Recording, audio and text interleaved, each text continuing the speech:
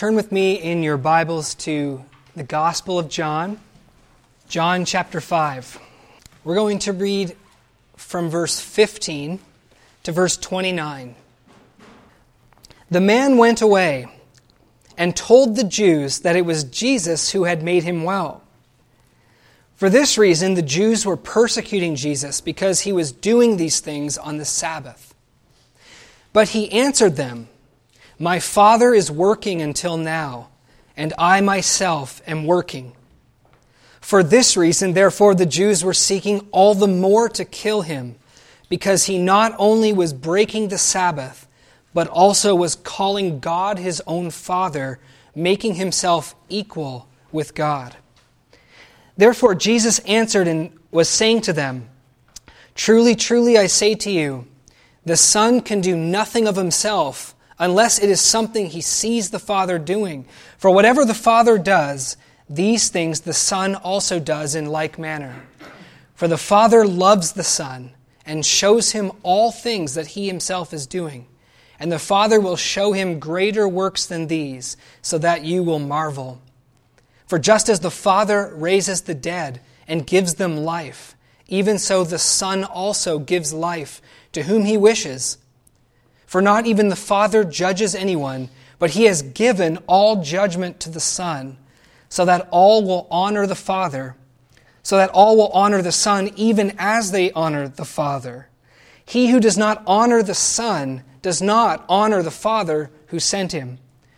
Truly, truly, I say to you, he who hears my word and believes him who sent me has eternal life, and does not come into judgment, but has passed out of death into life.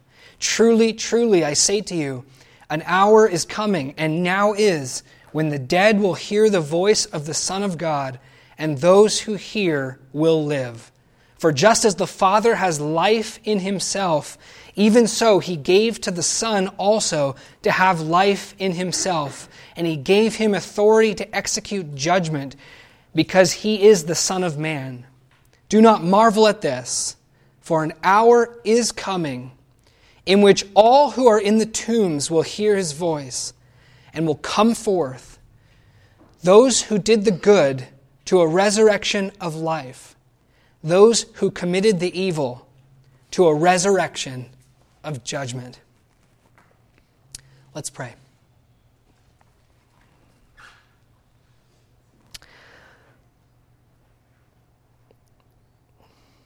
Father in heaven, what we are about to look at is so profound that, Lord, it's hard for us to realize it. It's hard for us to grasp what is being said. And Father, I just pray that this morning as we consider this passage, that we would listen as our lives depend on it.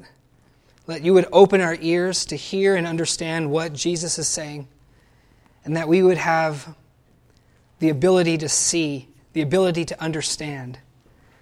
And Lord, I thank you that you have spoken, you have revealed yourself. Please open your word to us this morning and honor your Son and honor yourself through your Son. Lord, I ask that this would be a life-changing morning for all of us. And I pray this in the name of your beloved Son, Jesus Christ. Amen. Now, if you've ever read a John Grisham novel, or if you've ever seen the film A Few Good Men or a film like that, then you know that criminal courtroom dramas are some of the most exciting stories available to us on this earth. Would you agree? Criminal courtroom dramas are some of the most exciting stories that are available to... Have none of you ever read a John Grisham novel? Have you never seen A Few Good Men? Have you ever seen To Kill a Mockingbird or read the book To Kill a Mockingbird? A story that involves a courtroom and a crime case is among one of the most exciting stories available to us. And it's no wonder, brothers and sisters, there are few things more intense, think about it, than a person's fate being decided, right? A person's fate is being decided. Are they going to be executed or not? Are they going to go to jail for the rest of their life or not? Pretty profound things being decided. By trial.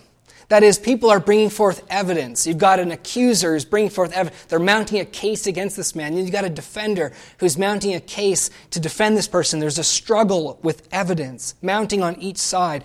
And the outcome is uncertain. Things can change. The stakes are high. That's exciting. I think that's why people get so gripped by those kind of stories. Anthony Salvaggio, in his book, The Seven Signs of Jesus, commenting on this chapter, but he's reflecting on courtroom dramas, says this: of course, one of the most interesting elements of a good crime drama is an unexpected plot twist at the end. Now, this entire 5th chapter of the Gospel of John, if you're familiar with it, is just such a story.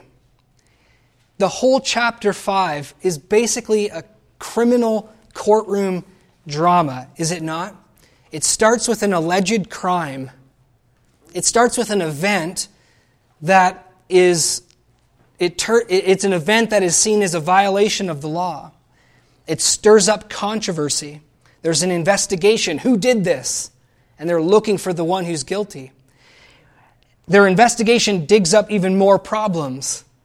Then we have Jesus' apologia, or defense, where he's defending his actions and he's defending who he is and what he's done, complete with him calling witnesses. If you're familiar with the rest of this chapter, which we didn't read, then you know that in the latter part of the chapter, Jesus calls forth witnesses to testify on his behalf, and he points to these witnesses and says, these are the witnesses that are on my side. These are the ones that testify of the truth and of who I am. And then there's a surprising plot twist at the end of this chapter. Because when it looks like the Jews have mounted a strong case against Jesus, yeah, this man is totally guilty of violating the Sabbath, he's guilty of blasphemy, then Jesus turns the tables, surprisingly, and accuses his accusers of being guilty and of not loving God and of violating the law. It's a surprising thing. Hey, you're on trial here, Jesus. And he actually says, actually, no, you guys are on trial. You guys are guilty. There's a plot twist.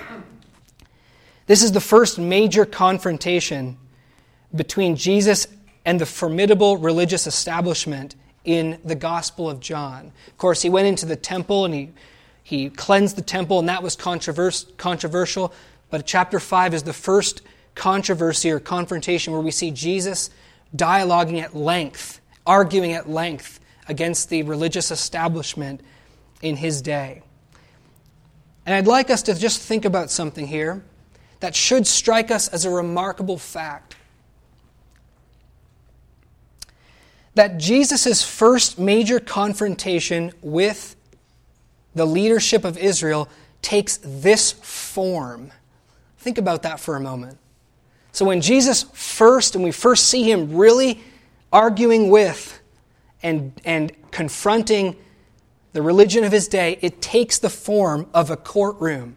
It takes the form of evidence being mounted against him and he mounting evidence in his defense and against them. It takes this it looks like a courtroom-like battle. That's what it turns out to be.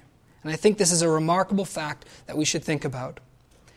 Now, friends, many people think today that religion is a matter of private preference. Have you picked up that sense in our society? Religion is a matter of private and personal preference. It's certainly not a matter that you would bring to court, right? You don't take religion to court. You don't argue in court, mounting evidence, these days anyway, for what is the truth and what is false. It's just your preference. By way of example, I was recently up at USU, and I was going inside the TSC, and I happened to overhear a tour guide who was giving a tour to prospective students. You know, they walk them all over campus, and they explain to them what USU has to offer and these kind of things. And I just happened to hear he was talking about all the different religions that were represented on the campus. And he's saying, yeah, we've got the Catholic Newman Center over here. You know, we've got a Logan Islamic Center nearby. We've got the LDS Institute right there. We've got the Baptist Union, you know, representing. And he basically was like, whatever flavor you like is here. It's represented. It's just, all the flavors are here, whichever you like. You see, religion is like going to an ice cream shop. And you got all your different flavors, and you kind of look and say, ooh, I don't like those ones. Oh, I really like this one. This is my preference. This is the one I enjoy. You don't tell people what they should or shouldn't have, right? What do they want? What do they enjoy? What works for them? That's how people think of religion these days. It wouldn't be a matter of taking someone to court over it, arguing, bringing forth your reasons. But this only shows how far our society has come from a biblical way of thinking, from a way of thinking that's real. Because according to the Bible, brothers and sisters, and we see this here in John chapter 5, and let's not miss this point, religion, according to the Bible, is entirely a matter of truth. Right? That's what it's all about. It's not a matter of personal preference at all. It's strictly a matter of truth. In John chapter 18, verse 37, when Jesus is on trial for blasphemy, he tells Pilate, "For this purpose I came into the world. This was the reason that I was born, to testify of the truth." That's what religion is all about, according to the Bible. Truth. Truth.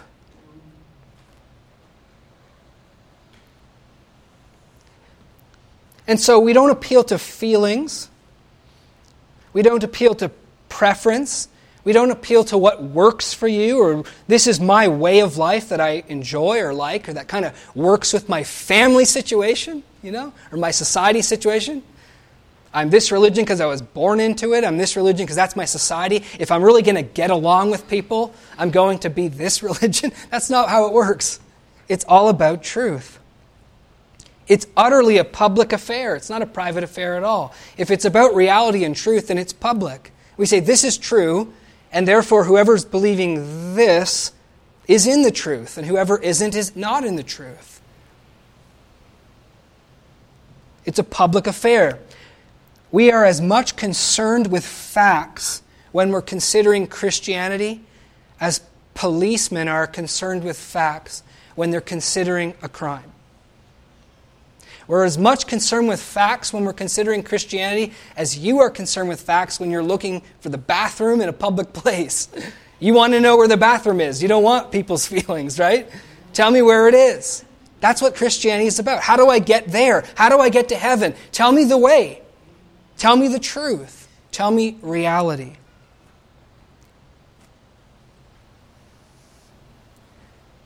Isaiah 41, God himself says, "Bring forth your strong case." God actually invites people not just to bring a case, but their strongest case. He says, bring me your hardest evidence. Come on. You don't want to believe in me? Then mount your case against me. Come, let us reason together, says the Lord, Isaiah chapter 1. See, here's the thing. If you reject Christianity, and maybe you have, or you know people who have rejected Christianity that are not Christians, if you have rejected Christianity because it's not your thing, if that's your reason, I'm not a Christian because that's not my thing. I'm not a Christian because I just don't have the good feelings about Christianity. You haven't actually rejected Christianity at all. You've rejected a phantom thing that you've called Christianity, because what Christianity really is a truth claim. So the only way you can actually reject Christianity is if you look at Christianity and say, that is not true. I've heard the evidence for Christianity and I've rejected that. I've got a different case that's stronger. But you don't reject Christianity just by saying, yeah, it's not really my thing. Or I'm not cut out to be a Christian or whatever like that. It's the nature of truth to be either true or false.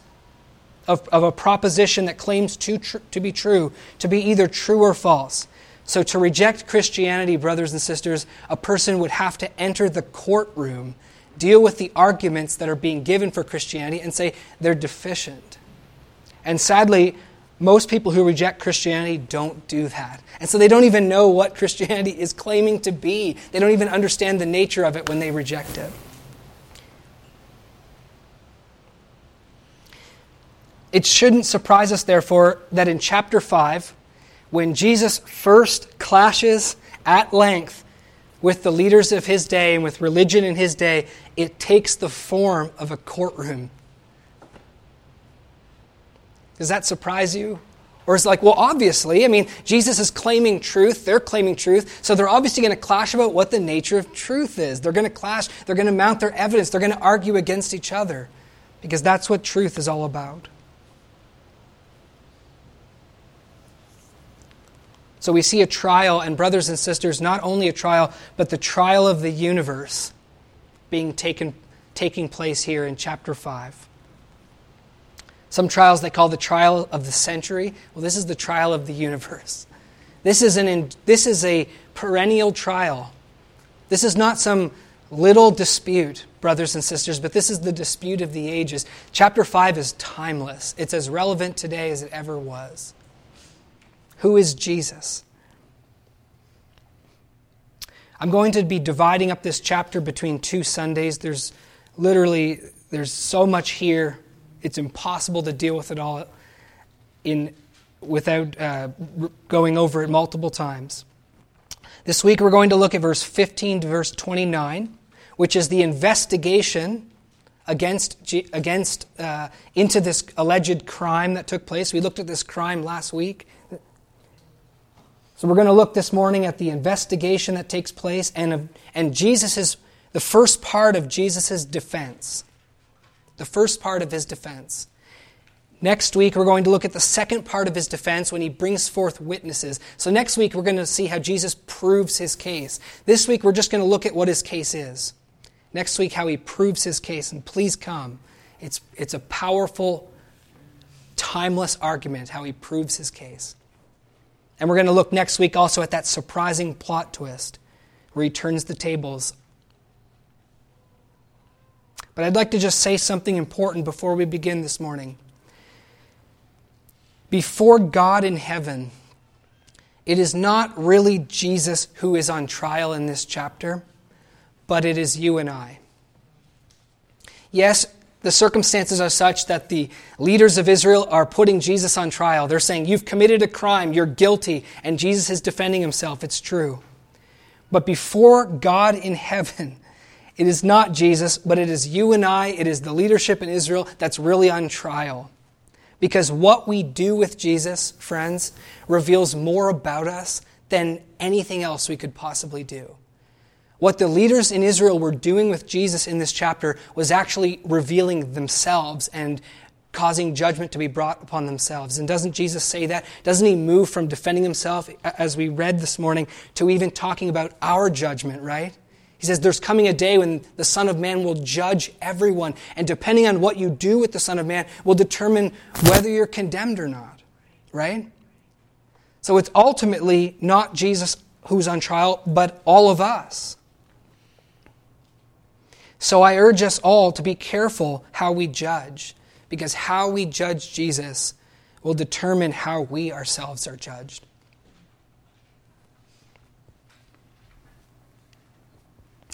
This morning we'll look at 3 things. First of all, we'll look at the charges that are brought against Jesus by the Jews. Secondly, we'll look at how it is that Jesus is God. What we're concerned to ask here is, how is it possible for Jesus to be God? And thirdly, we'll look at the reason the Messiah must be God. The reason the Messiah must be God. There's so much just in the passage that we read this morning that don't expect us to look at it all today. We will go back again and throughout the Gospel of John. The Gospel of John is so integrated that there's lots of occasions to always be going back and looking at things.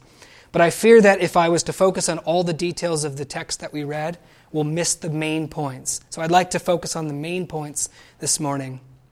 The charges brought against Jesus, how it is that he could be God, and why the Messiah must be God.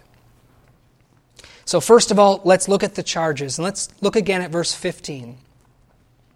The man went away and told the Jews that it was Jesus who had made him well. So we see there's an investigation going on. As I said, there was an alleged crime, and the leaders are searching for the real culprit of this crime. Last week we saw that this man was arrested for carrying his mat on the Sabbath day. They said, you can't carry that. It's the Sabbath, and you're not supposed to be carrying anything. And here's this man carrying a load, carrying his mat, which is a clear violation of the Sabbath day. And lest we think that's some little crime, okay, maybe in our 21st century American mindset, what's the big deal? We carry things on the Sabbath all the time, right? But in the first century, that was such a serious crime that a person would be worthy of death. It was the legal punishment for breaking the Sabbath would be death. That's how serious it was. That's what the law prescribes. And there's precedent in the law. You'll remember that there was a man carrying sticks on the Sabbath day once, and Moses inquired of the Lord, and the Lord actually required that man would be stoned. So it's a serious crime. So this man is arrested. He's carrying this mat, and of course he's quick to tell them, hey, the man who healed me told me to carry my mat. So it turns out the man was lame, and now he's healed, and he was told to carry the mat.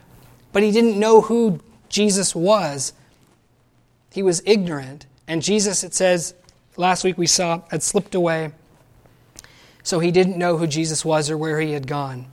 So they're looking for this healer. They're looking and investigating who was the one who had healed him and told him to carry the mat. And as I said last week, the issue would have been over had not Jesus found this man again in the temple and in verse 14 warned him about a greater judgment and a greater condemnation that could come upon him. So if Jesus had have just walked away, if he had just walked away, there wouldn't have been a problem. Jesus doesn't walk away. And so now they know it's Jesus. Look at verse 16. Here is the first charge brought against Jesus. For this reason, the Jews were persecuting Jesus because he was doing these things on the Sabbath day. So charge number 1, Jesus has violated the Sabbath by healing someone. That is, he did work on the Sabbath, and also by telling someone to carry a load on the Sabbath day. Is he guilty? What we say about Jesus here says a lot about ourselves. Now, Jesus' answer in verse 17 brings forward a second charge in verse 18. Jesus answers in reply to the first charge, "My Father is working until now, and I myself am working." Now, what do they think of this answer? Do they say, "Oh, that makes sense. Okay, you're acquitted," See, it actually causes more problems for Jesus, this answer. For this reason, verse 18, the Jews were seeking all the more to kill him because he was not only breaking the Sabbath, but was also calling God his Father, making himself equal with God. In other words, now they've got another big, juicy charge to lay against Jesus, and that is blasphemy. Jesus is claiming equality with God. That's blasphemy. Is he guilty? Well, what we say about Jesus reveals a lot about ourselves. But they did detect rightly in his answer that he was claiming equality with God. Now, I'd like you to imagine yourself in the first century. You're Jewish. You're loyal to the leading and prevailing ideas in your day. And you hear of this person who is working on the Sabbath day. And you're like, what? He's working on the Sabbath day? And yeah, you know what he said when we confronted him? He says, I'm working today because God's working today. What do you do with that? I'm working today. Why? Because God's working today. And if he's working today, then it's okay for me to be working today. What was offensive to the Jews here was not only that Jesus was imitating God, and he was saying, hey, God's doing it, so it's okay for me to do it, but also, as we see in verse 18, that they detected something more in Jesus' claim that God was his Father. So when he said, my Father works, there was something about that was more than just how any one of us might say God is our Father. Our Father in heaven is working. That's not what Jesus said. It was more intimate. There was more of an equality there. He's claiming a unique relationship with the Father. And so they are troubled. It's interesting that the rabbis in Jesus' day discussed whether God himself kept the Sabbath. It was a question that they talked about. Did God work on the Sabbath? The consensus of the teachers in Israel in Jesus' day was that the Father did work on the Sabbath. That's true. But of course, they all agreed that even though the Father worked on the Sabbath, even though God worked on the Sabbath, he was not sinning. So in Genesis chapter 1 and 2, when God ceases to create on the sixth day and on the seventh day rested, the understanding was that he ceased on the sixth day. After the sixth day was over, he ceased to create any new things. He wasn't creating any new things. He wasn't saying, let there be some new thing after that. He was finished, and he rested from doing that on the seventh day. But that didn't mean he had stopped working altogether, because it was understood that God is always working and always continuing his work of providence. That is, God is constantly upholding the universe. If God stopped working, the universe would just come to an end.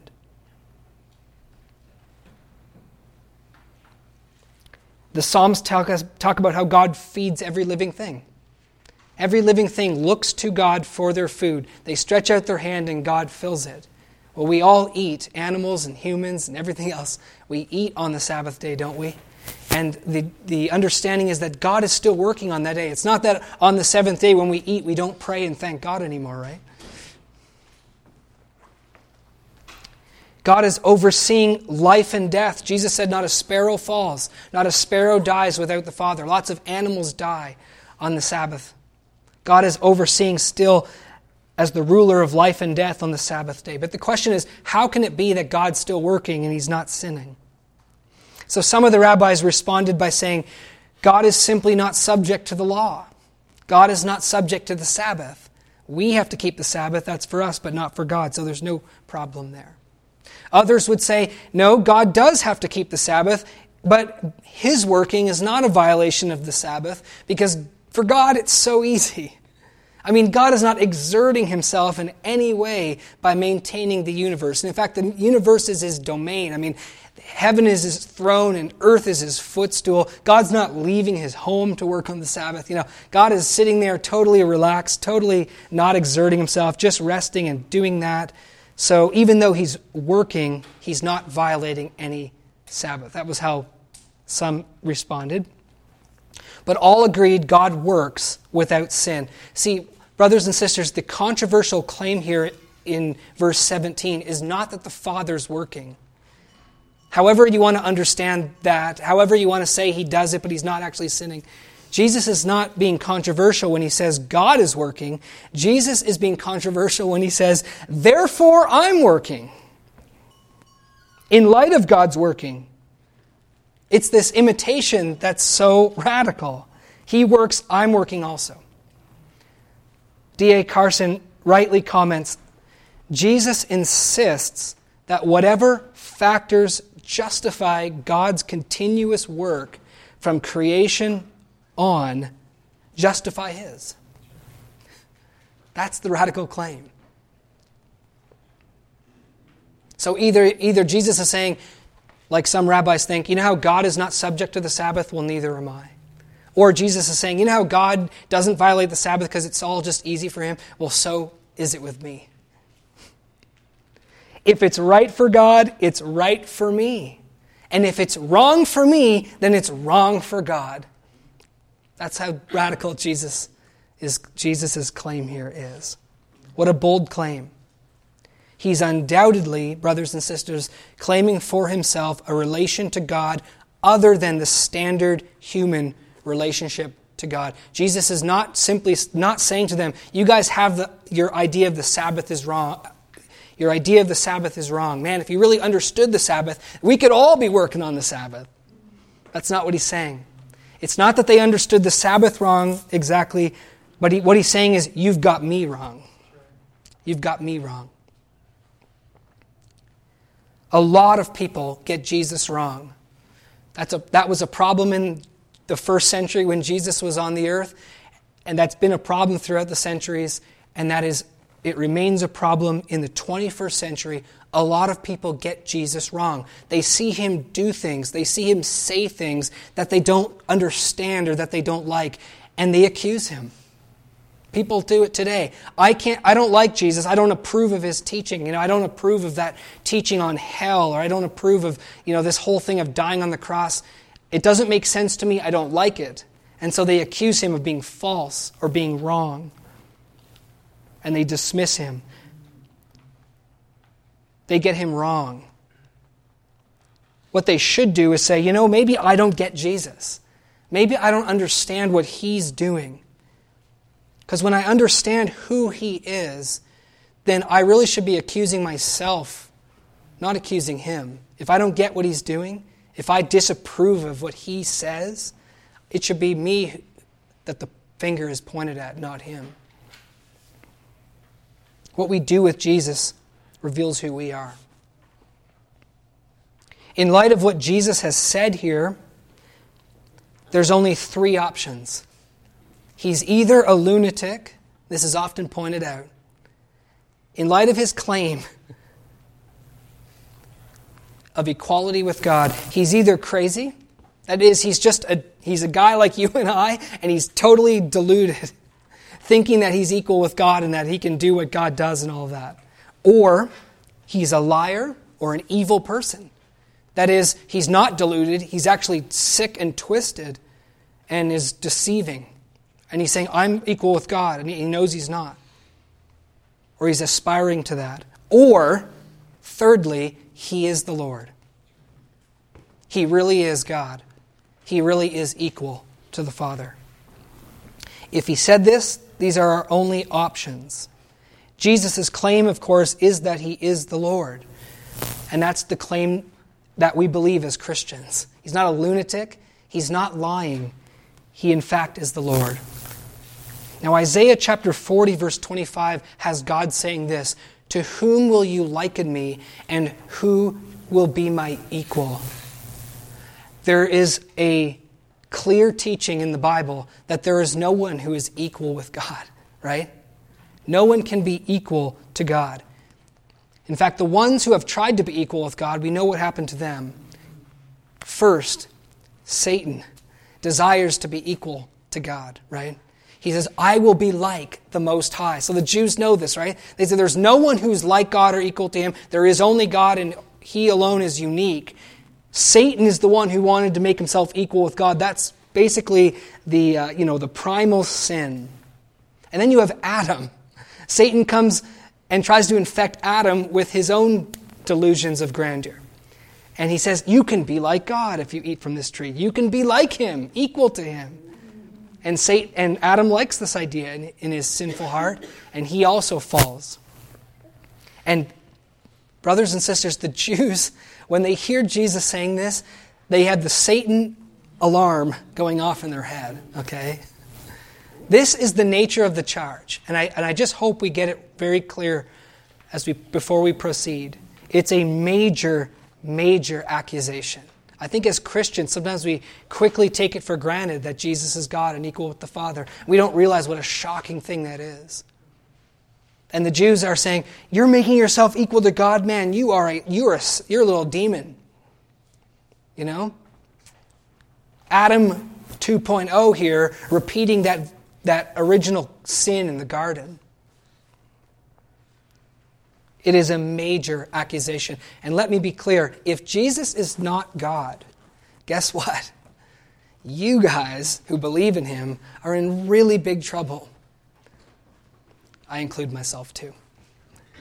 We Christians are in really big trouble.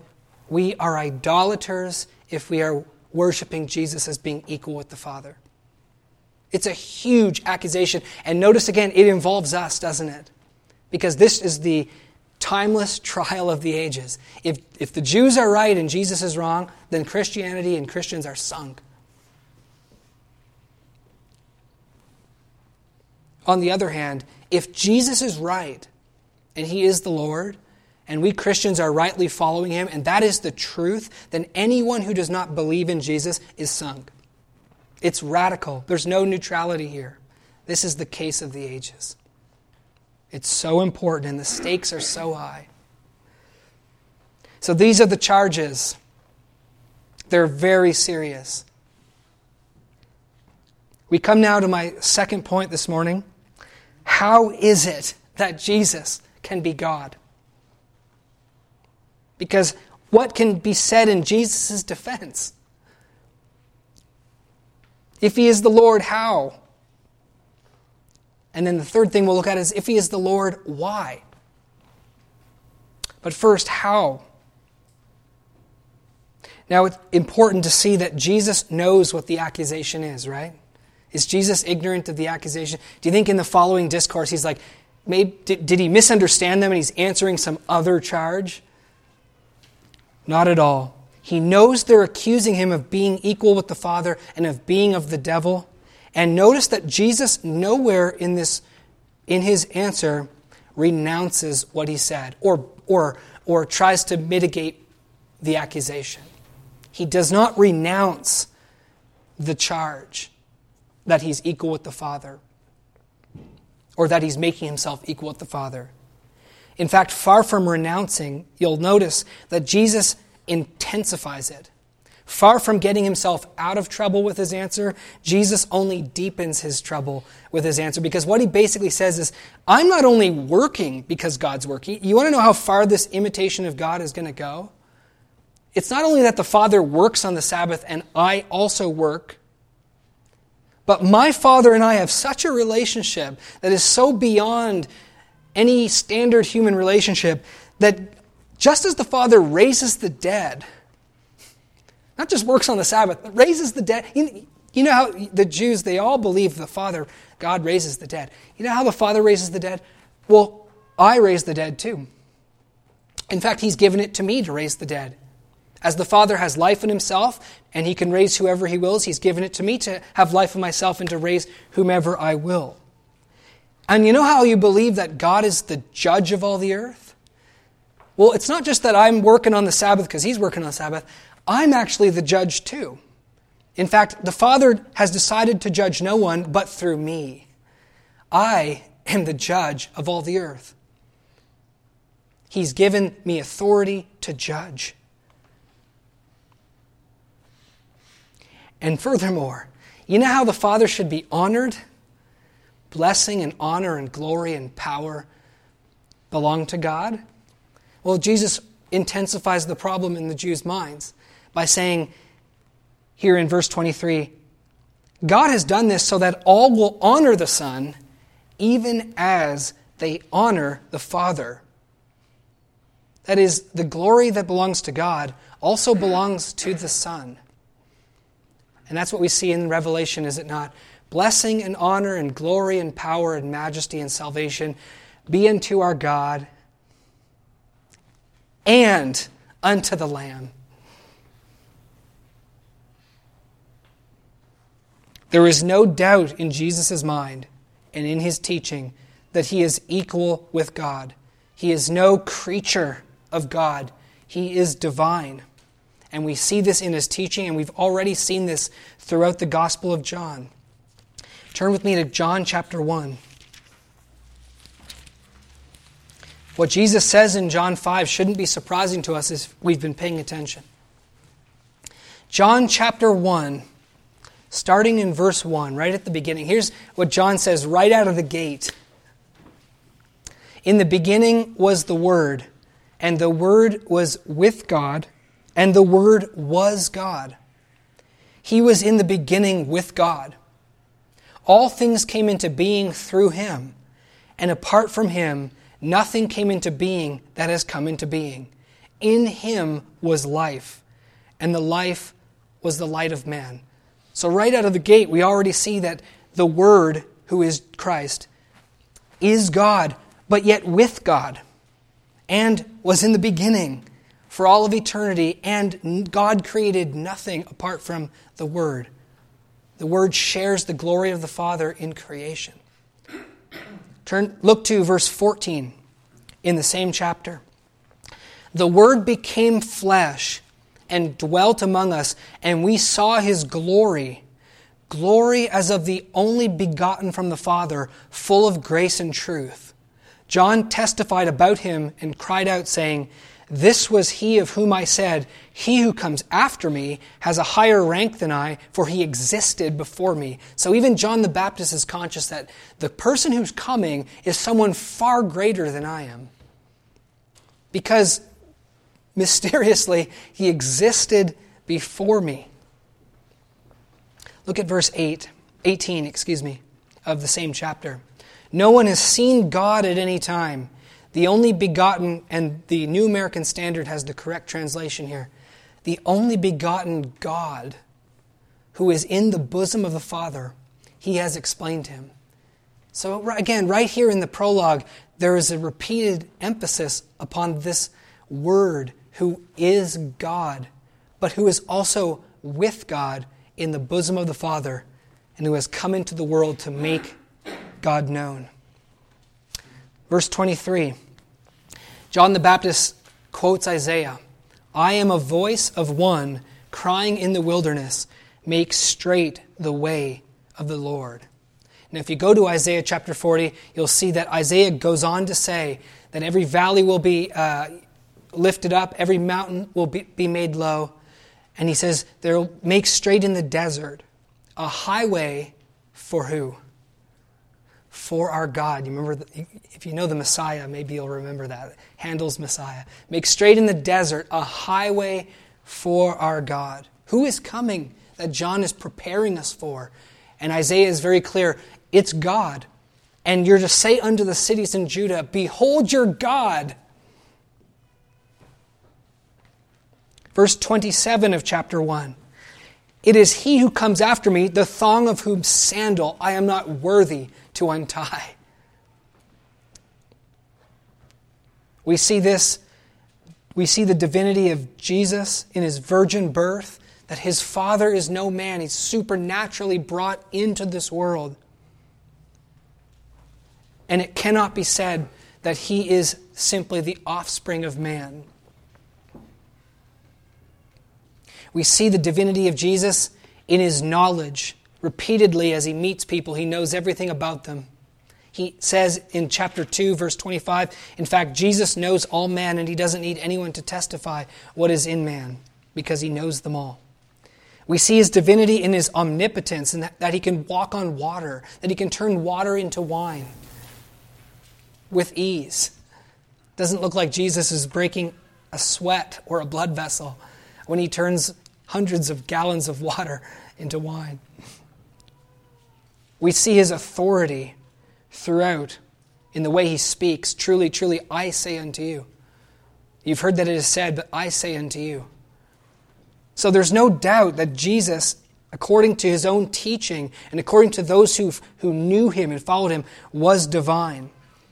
But as we look back at chapter 5, we need to consider that in his answer, although Jesus does not renounce his equality with God, Jesus makes it perfectly clear to those whom he is addressing and answering that he is not the Father. True? I mean, he makes it totally clear. He's not renouncing his equality with God or his divinity. But he's making it perfectly clear that he is not the Father, and importantly, he is not a second God. You see, this is the error that causes the Jews to accuse Christians of being idolaters and to accuse Jesus of blasphemy. Because what they think Jesus is doing or saying is that he's some kind of a second God. Yeah, there's God in heaven and then there's God, I'm God. There's two different gods here. I've made myself equal to God in the sense that I'm another God besides him. And he's absolutely not doing that. There is a distinction throughout where Jesus talks about the Father and his relationship to the Father, but it is perfectly clear in Jesus' answer that there's only one God. Look at verse 44 of chapter 5. 44 of chapter 5.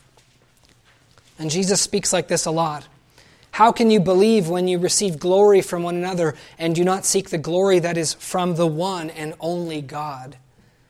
So there's no doubt in Jesus' mind, there's only one God. And yet, he speaks of a distinction. He speaks of a relationship between the Father and himself. And this, brothers and sisters and friends who are not Christians, is the essence or the point of the doctrine of the Trinity. That there is only one God. Monotheism is true. By believing in the divinity of Jesus, no one is surrendering even an iota or an inch of monotheism. But what is being said here is that while there's one God and one being, the mystery of it all, the mystery that is revealed to us, this isn't something we reasoned about or tried to figure out on our own, but the mystery of the one God and of his one being is that God is three persons. This one being and one God is three distinct persons: the Father, the Son, and the Holy Spirit. There's nothing unlawful about this idea. That is, there's nothing in the Old Testament that would nullify the idea of the Trinity. The Old Testament upholds and argues for monotheism. The Old Testament does not argue that in the one being there is only one person. It doesn't argue that. In fact, there's lots of places in the Old Testament where it seems to suggest there's a complexity of the being of God. That there is persons in the being of God. It doesn't come out and say that as clearly as Jesus is saying here, but it leans in that direction. It allows for it. There's nothing illogical about the Trinity either. Some people think it's illogical, but that's simply not true. We're not saying there's one person and three persons. That would be illogical. But we are saying there's one being, one God, and it is not illogical, but it is beyond anything that we are familiar with.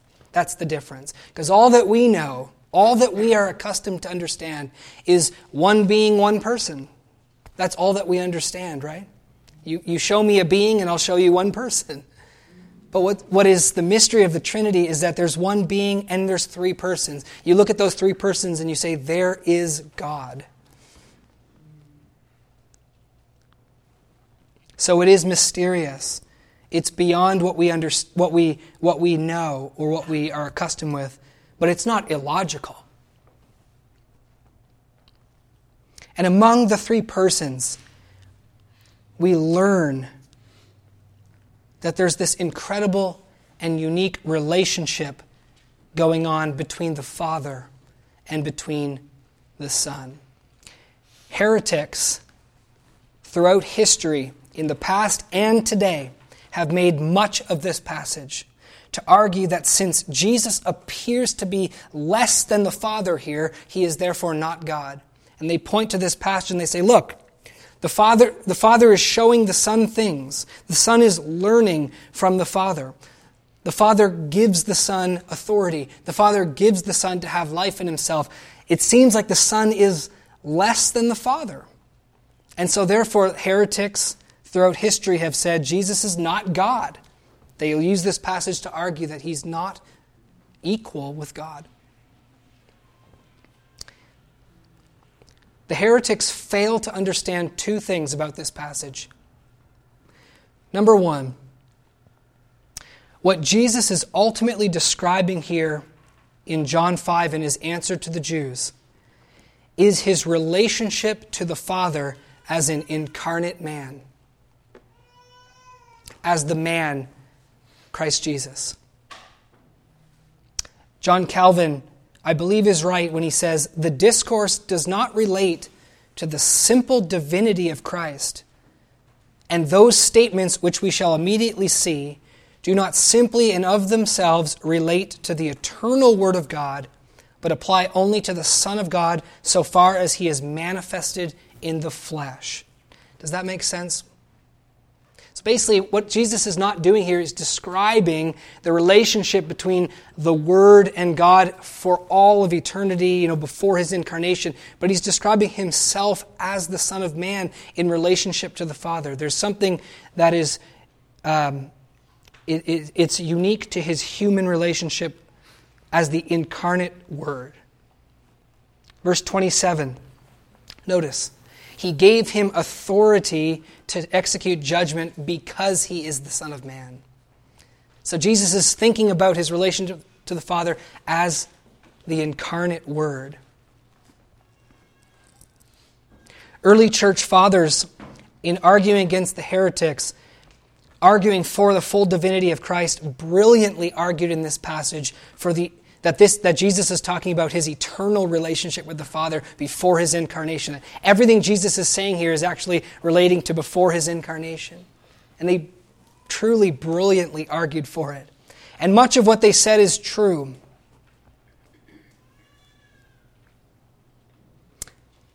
But I think Calvin is right. And turn with me to Philippians chapter 2. Philippians chapter 2.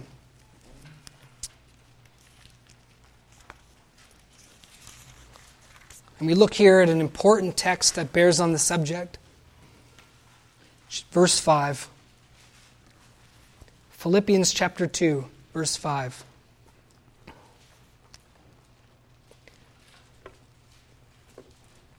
Paul is encouraging us to have the very same attitude that Christ has.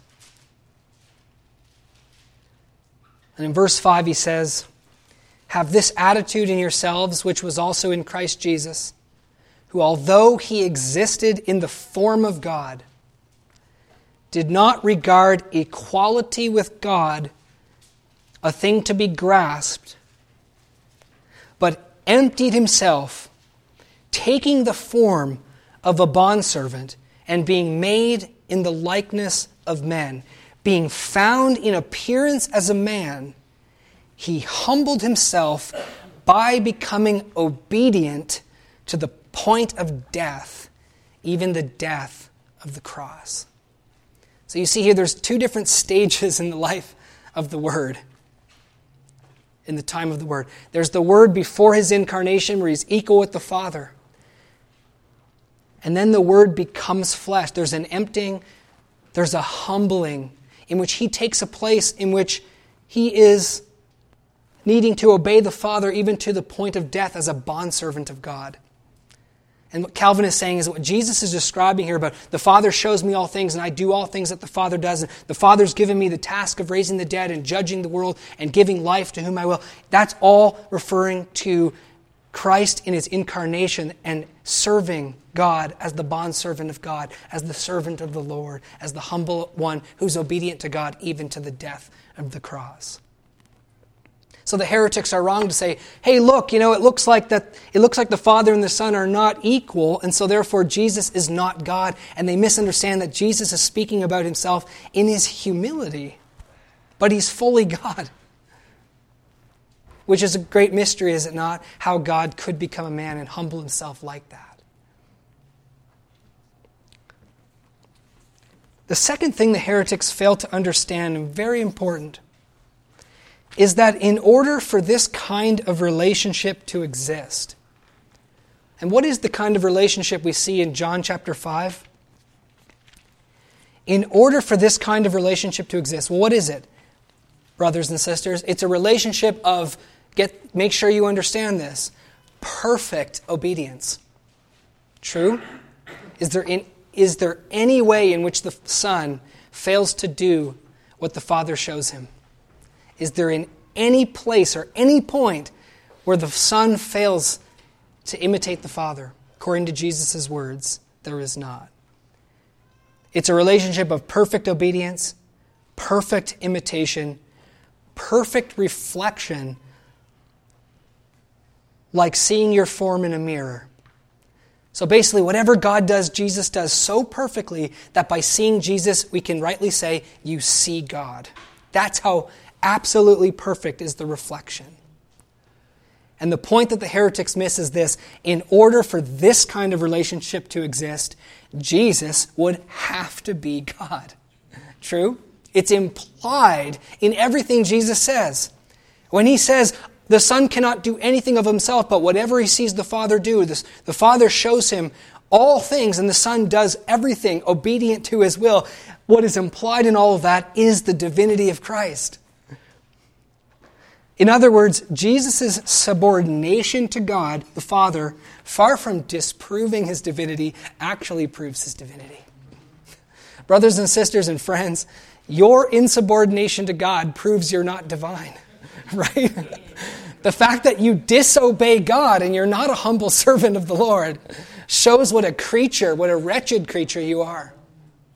But the perfection of the Son in mimicking the Father in everything the Father desires and wills proves his divinity. He is no creature, let alone human being. He must be God to obey God perfectly without flaw in order to reflect to us and to the world who God is. Turn with me to Hebrews chapter 1. Hebrews chapter 1.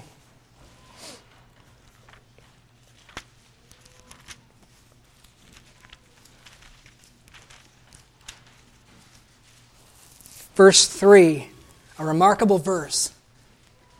Hebrews 1 verse 3. Speaking of Jesus, although let's look at verse 2.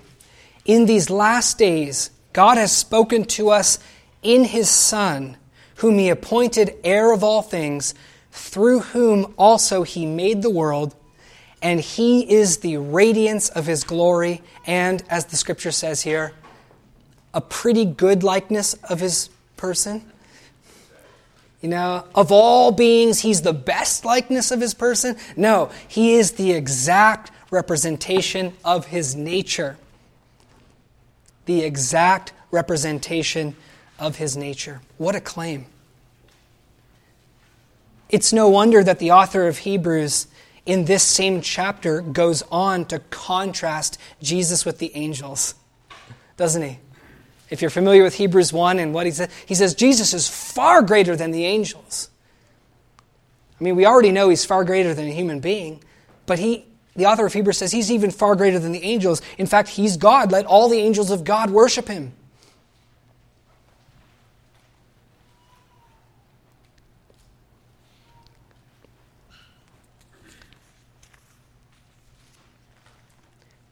Please turn back to John chapter 5.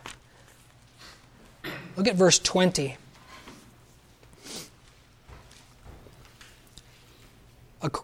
Verse 20, John 5.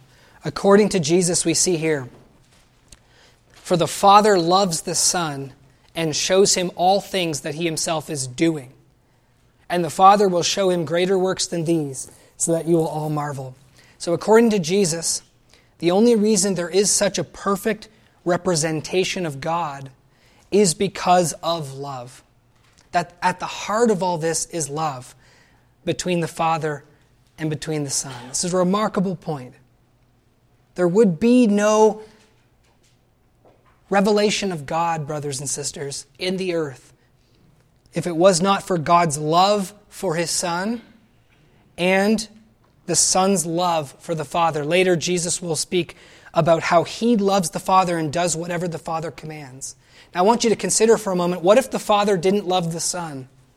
What if in the three persons of the being of God there was discord? Could you imagine? What if there was animosity between the Father and the Word? Not that there could ever be. What if God was in conflict with himself? Do you think we would be here right now talking about these things?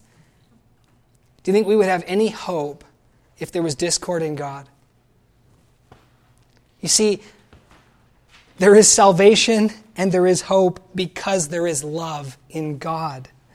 What an awesome thought. Because the Son loves the Father and does all that the Father commands, and because the Father loves the Son and shows him all things, therefore we have hope. And we speak a lot, of course, and we should. We speak a lot about the Father's love for us, right? We speak a lot about how God loves the world, and he does, and it's wondrously true. But there would be no love for the world or salvation for the world if there was no love in the Trinity. There'd be no sending of the Son, there'd be no revelation of the Father. And don't miss this point.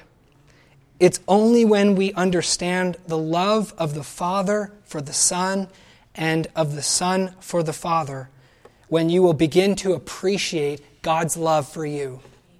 Okay, let me say that again. It's only when you begin to understand the love of the Father for the Son and the love of the Son for the Father when you will begin to appreciate the love of God for you. Because the love of God for us is shown in this, according to the Bible, that God so loved the world that he gave his only begotten Son. When you understand how much the Father loves the Son, then you'll realize what an amazing love he has for you, that he would be willing to sacrifice his beloved Son in whom he's well pleased for people like you and I, wretched sinners who aren't obedient to the Father, who aren't humble, who aren't servants, who don't love him. And he would let his Son be tortured and crushed on our behalf, the Son that he loves, for you and for me.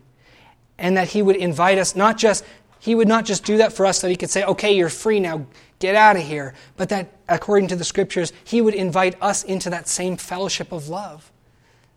That same fellowship of love that God has for his Son. So how can Jesus be God? Because what he's saying here is not nullifying monotheism. And it's not making him a second God. There is subordination in his incarnation. But the point here is that there's a relationship within the being of God that the Jews simply don't understand. And the Muslims simply don't understand. And people don't understand when they accuse Christians of worshiping multiple gods. It's not true. This is Jesus' claim of equality with the Father, and yet defending himself against idolatry. My last point this morning is, I pray that you would listen and I could hold your attention for what I consider to be the most important point. Why the Messiah must be God. So we've seen the claim that Jesus is equal with the Father and divine, and we've looked at how that can be, and how it can be that he's subordinate to God and yet still divine. But the final question is, what's the point? Why does it matter? Why must the Messiah be God? Now the Jews, brothers and sisters, did not believe, and still to this day do not believe, that the Messiah must be divine. If you ask a Jew today, tell me about the Messiah, they'll tell you about a man, and only a man.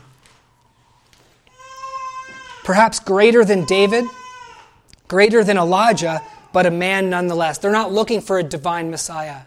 And what is the role of the Messiah according to the Jews? Well, the role of the Messiah is to come and rule on David's throne, come to judge among the people. The role of the Messiah is to reward the righteous with blessing, but simply as an instrument of God. He's certainly not to be worshipped in any way. So they're not looking for a divine Messiah. They don't see the need for a divine Messiah. And the Jews think it's strange that as Christians we believe in a divine Messiah. Why? Yes, he'll be a great man. He'll be wonderful. But he doesn't need to be divine or worshipped. According to the Jews, if Israel attains to the righteousness of the law, if as a nation they obey God and keep his commandments and serve him as they ought to, and they become righteous, the word righteous means they become right, they become what they're supposed to be. Once they do that, the Messiah will come. That's what's preached week after week in a synagogue. Come on, people! Keep the commandments, repent, do what you're supposed to do. If we all do this together collectively, the Messiah will come. Blessing will flow. And what they fail to understand, and failed to understand in the first century, is that yes, the Messiah will come and rule and judge and be the instrument of God for those things and bring blessing, yes. But beyond that, in addition to that, more importantly than that, the crucial purpose of the Messiah's coming, according to the Scriptures, and according to what Jesus actually did, was to die. Behold the Lamb of God who takes away the sin of the world. John 1:29. What John the Baptist says when he's preparing the way for the Lord and he sees the Messiah and he knows it's Jesus, he says, there he is, everybody, the Lamb of God who takes away the sin of the world. That's what he's come to do. The purpose of the Messiah, don't miss this, is to lay down his life. That's what he came to do in the first century when he came. To lay down his life as a substitutionary, that is, he takes our place. And a propitiatory, that is, he turns away the wrath and the anger and the righteous indignation of God. He came to lay down his life as a substitutionary, propitiatory sacrifice for the iniquity of the people. He came to die to take away our sins. He came to die for our sins. And this is what Isaiah tells us in Isaiah chapter 53 and in many other places. But it's clearly shown there that the Messiah is to come and be bruised for our iniquities. Amen? He came to be chastised and wounded so that we could be healed. And Isaiah the prophet says in Isaiah 53, all we like sheep have gone astray. Every single one of us has turned to our own way, and the Lord laid upon him the iniquity of us all. And it's through him being crushed by the Father. It's through him having our sins laid upon him and him dying that we are justified and made right with God. The law prescribes what is beautiful. It shows us what we must do if we're to be righteous by our own works and by our own efforts. It shows us what God requires. He requires perfection. He requires perfect obedience. You want to be right with God by your own works and by your own behavior? Well, then obey the Father in everything. Don't sin at all. Do what Jesus did. Otherwise, you're not acceptable before God. You're not fulfilling the law, which requires perfect love for God and for your neighbor. Perfect love. It's not holding up a standard and saying, you should try to do this. It's a really good idea. It's saying, if you don't do this, you will die. It will be your righteousness if you do it. But if you don't do it, you will perish. We realize through experience and through the Scriptures that the law actually only serves to condemn us, since none of us keep the law, nor can we. There's not one person here who is obedient to God in their own behavior in following the precepts of the law. We all fail to love God and our neighbor. By the law simply comes the knowledge of sin. If you really look at what the law requires and you consider your life in light of that law, you realize, I am a sinner. That's what we proclaim as Christians to this world. No one is good. All have sinned and come short of the glory of God. If the blessings that the Messiah is to bring depends upon us being righteous by obedience to the law, then that blessing will never come. If it depends on you fulfilling the commandments, there will be no blessing, but there will be the curse, because the law also promises cursing to those who don't obey it.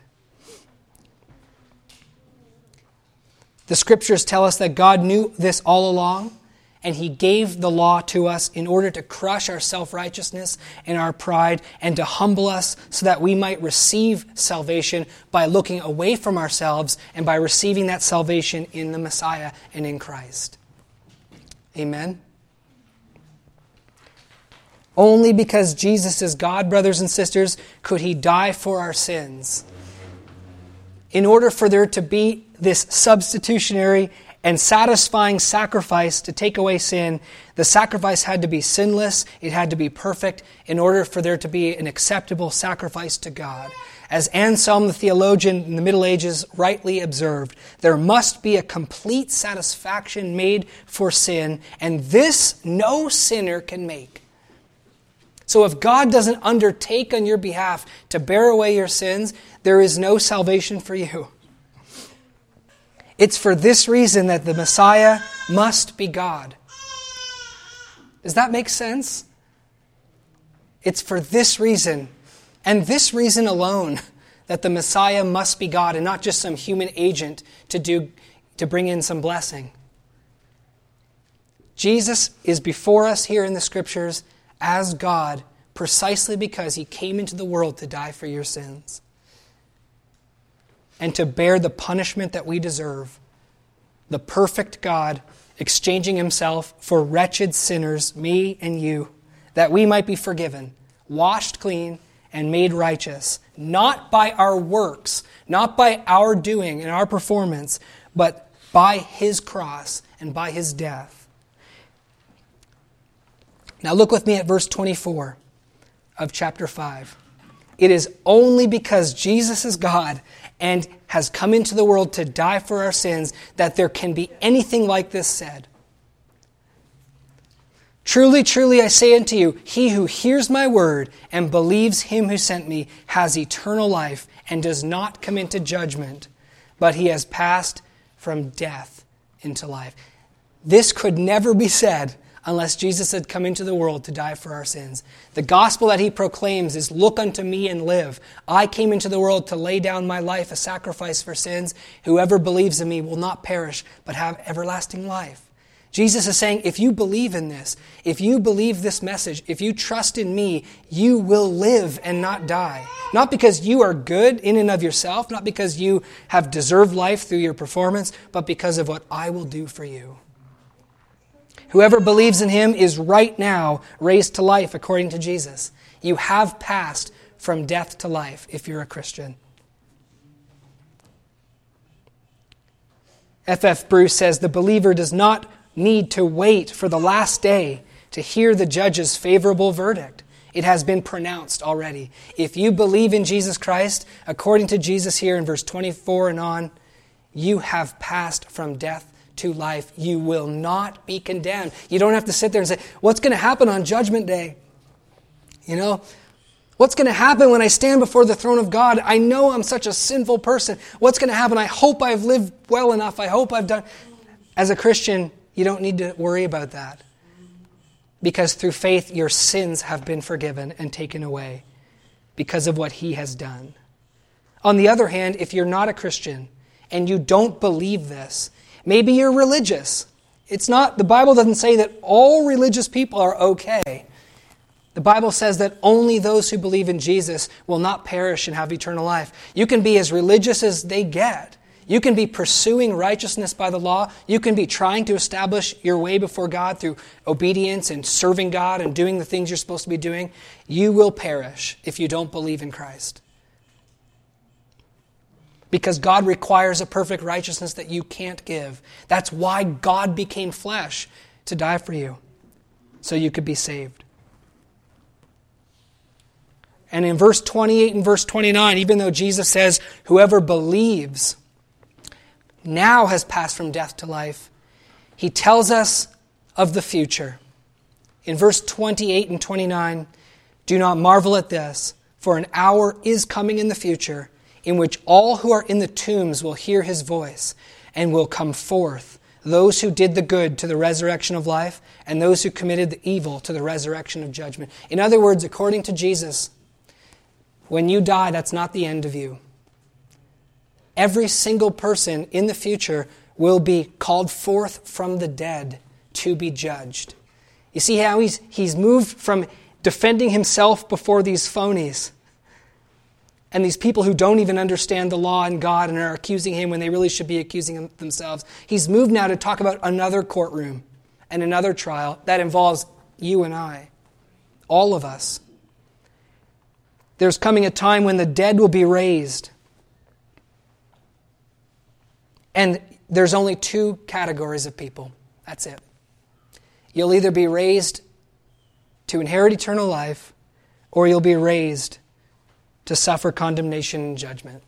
That's it. It's coming. We proclaim that. It's coming. And no words can possibly express what that day will be like. The exquisite joy of those who will inherit eternal life, and the unspeakable horror of those who on that day will awaken to realize how wrong they've been. In the Gospel of John, in the context of all of what the Gospel of John says, to do good does not mean to do good works, but it means to have done the truth by believing the truth that Jesus Christ taught, by believing that you're a sinner who needs the death of Christ, who can't do it through your own works, and who receives Jesus Christ and his salvation through faith alone. To do evil, on the other hand, is to do what the leaders of Israel and those who followed them did. To do evil does not mean to pursue evil deeds. To do evil means to reject Christ, to close your ears to the truth, to say, I don't need that, to dismiss it, to say, that doesn't make sense to me. So I accuse Jesus and his word. Or, it doesn't feel right to me, or it's not my thing, or I've got a better way. To reject Christ is to do the evil, the worst evil you could ever do. Unlike a John Grisham novel or a movie that deals with a courtroom drama, this drama is not a fictional one. The one we're reading about here in John 5 was a historic confrontation between a man who claimed to be God, who was crucified for that claim, and who rose from the dead on the third day, ascended into heaven, and who we learn is coming again to judge. It's a drama that involves you and I. And as you consider Jesus' trial, as we're reading about this historic trial, I ask you this morning to consider your own trial. Because what you do with Jesus reveals who you are. How you judge him reveals how you will be judged. And the stakes are so high, it can't be exaggerated. It's the most important verdict of your life. In a sense, we're all called to jury duty regarding Jesus. If you've been called for jury duty, you go, right? That's what you should do. That's what you have to do. You go and you're supposed to pay attention and weigh the case. And you're supposed to take it seriously because the fate of somebody is on the line. God calls every person in this world to jury duty over Jesus. Come sit in the courtroom. Come hear the evidence and make a decision and a verdict about this man, Christ Jesus. And what you decide about him will determine what your verdict will be on Judgment Day for you. So I urge you to pay attention to the arguments, to not abandon your jury duty and put it off or dismiss it. To not go into the courtroom half-heartedly, but to pay attention. And my prayer is that you will recognize the truth, that you will honor the Son as you honor the Father, because you can't honor the Father without honoring the Son, and that you will believe in him, and in believing in him, have eternal life. Please stand with me.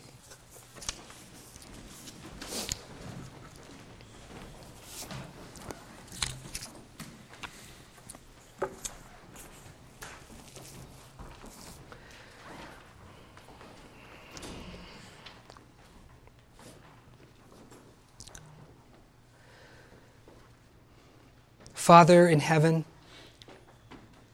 we're dealing with serious things in an age and a time when people don't take very many things seriously anymore.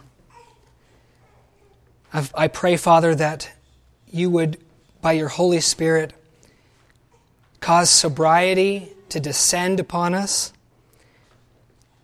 that you would help us to see what we are being called to do, that you would help us to see the seriousness of the case and the high stakes that are involved. I pray that those who are not believers in Christ would either this day believe or this day begin a journey, an investigation to find out about Jesus, who he is. Lord, I pray that many people in our lives and in this city that we interact with would hear the truth, that you would give it to us, Lord, to be lights in this place. That many people would come to know you this year, this month even, this day, Lord. We ask for salvation. And Father, we thank you for your Son, Jesus Christ. We marvel at the love you have for him, at the mystery of the Trinity, and we thank you that you love us so much, even though we don't deserve it. Lord, we just marvel that you would do this for us. And I just pray for each one of us here that we would grow in our understanding of these things, grow in our wonder, grow in our love for you. And Father, that we would appreciate what you have done for us and just enjoy you and enjoy the life as Christians that we have. Thank you so much. In Jesus' holy name we pray. Amen.